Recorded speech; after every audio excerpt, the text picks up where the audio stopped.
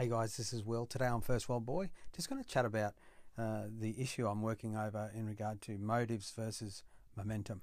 Hope you're doing well.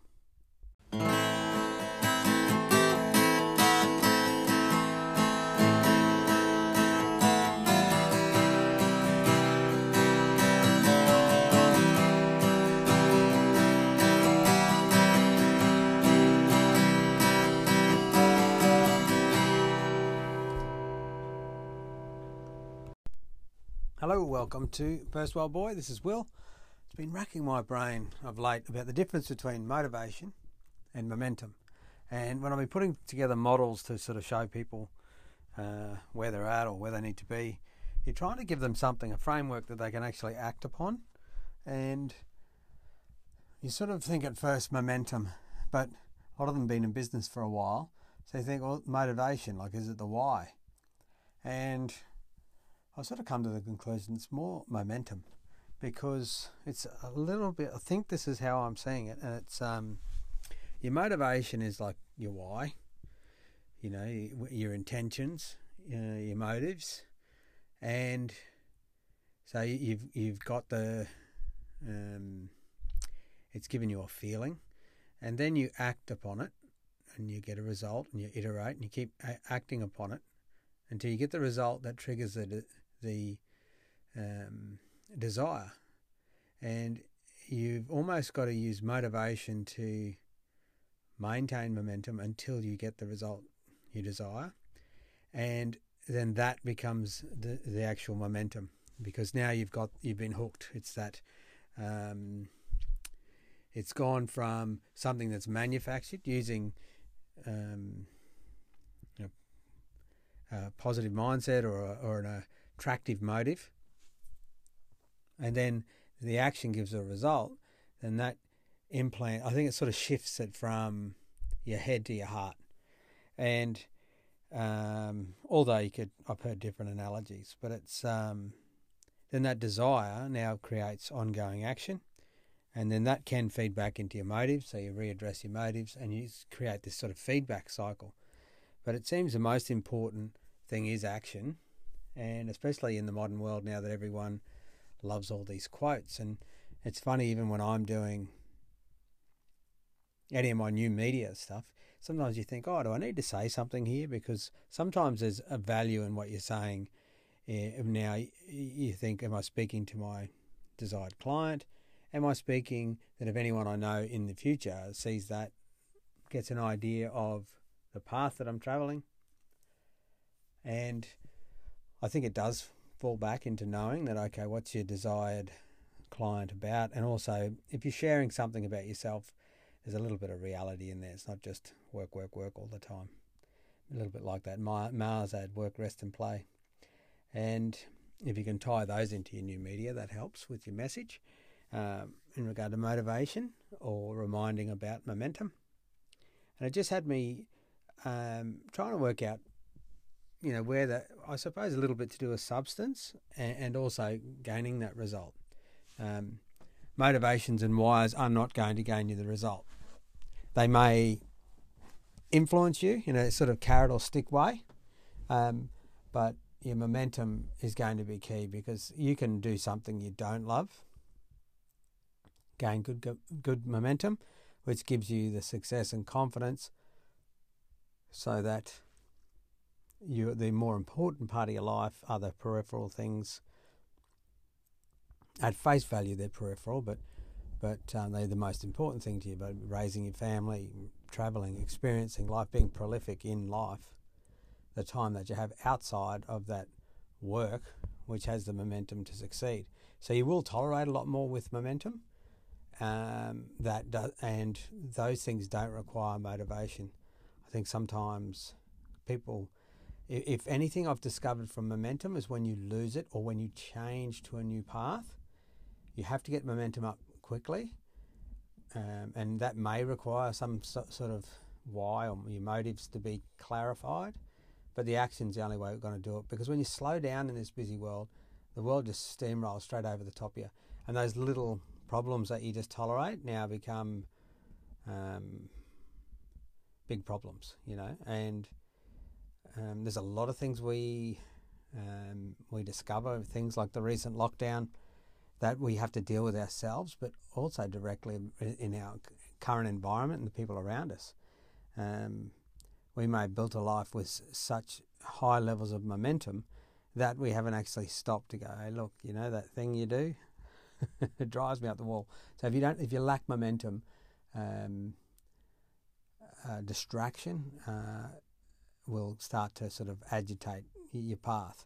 So I think on some days when I'm finding recently I'm in between levels at a project, and because I'm waiting on one thing, and there's a lot of moments, a wall is merely just the chicken or the egg. Which bit can I do next, and how can I move forward while I'm waiting? And sometimes you do shift to another project, but you're also mindful of not getting lost in that project. So, you know, I sort of think, well, I've got this moment. How can I use this moment to the best of my ability?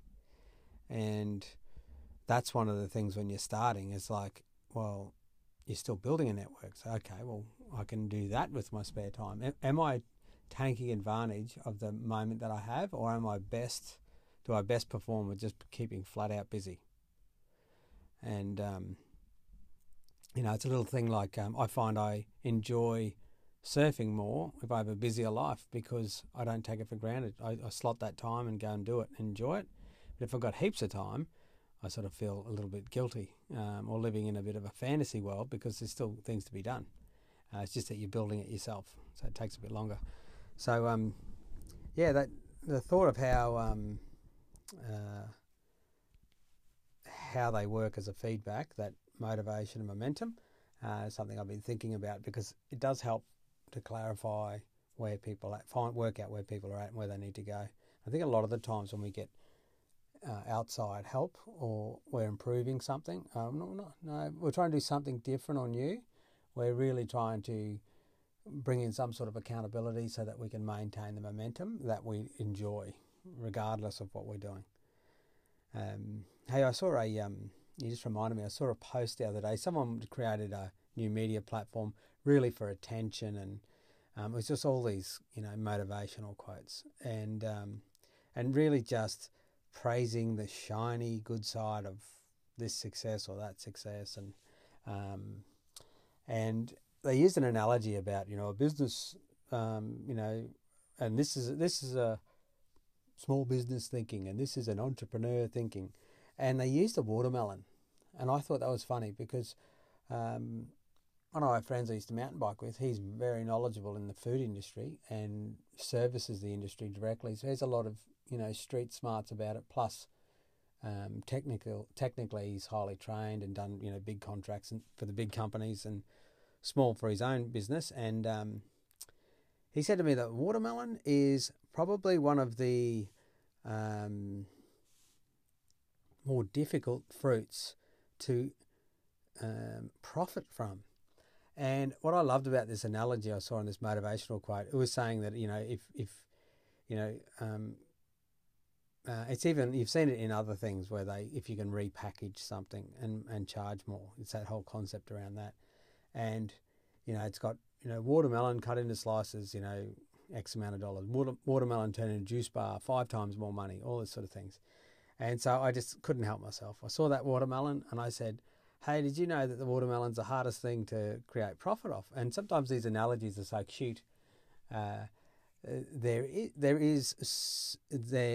low resolution. That's another thing what motivations are. They're low resolution.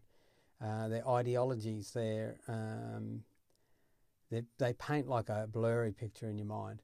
And momentum helps you move towards more of a high resolution. It's actually acting out what needs to be done and proving whether it's right or wrong, proving whether it works or not. And when I looked at this sort of watermelon analogy, I realised it's low resolution because my friend was telling me that in his food service industry that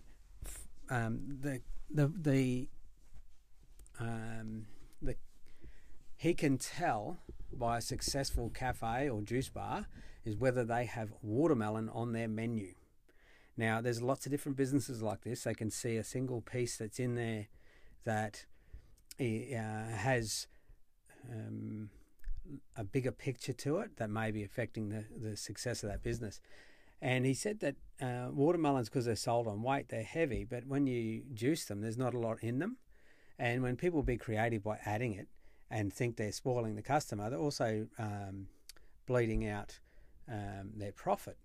And, you know, they said a lot of smart people in the business of food understand they don't have to have everything. They can just understand how certain ingredients can bring a high quality product with a low risk to profit, because I think even watermelons have trouble in regard to how you can keep them as well. So I found that quite enlightening for me, is that motivation seemed to come around that low resolution, dreamy picture that's in your mind. You don't have a dream, you wake up and it's there, but it's like this sort of blurry imagery.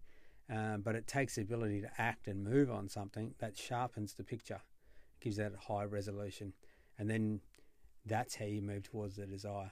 So anyway, it's something I've been thinking about. I hope you're doing well. Thanks for listening. This is First World Boy. What is this? Rectangle. No. Thank you. What is this?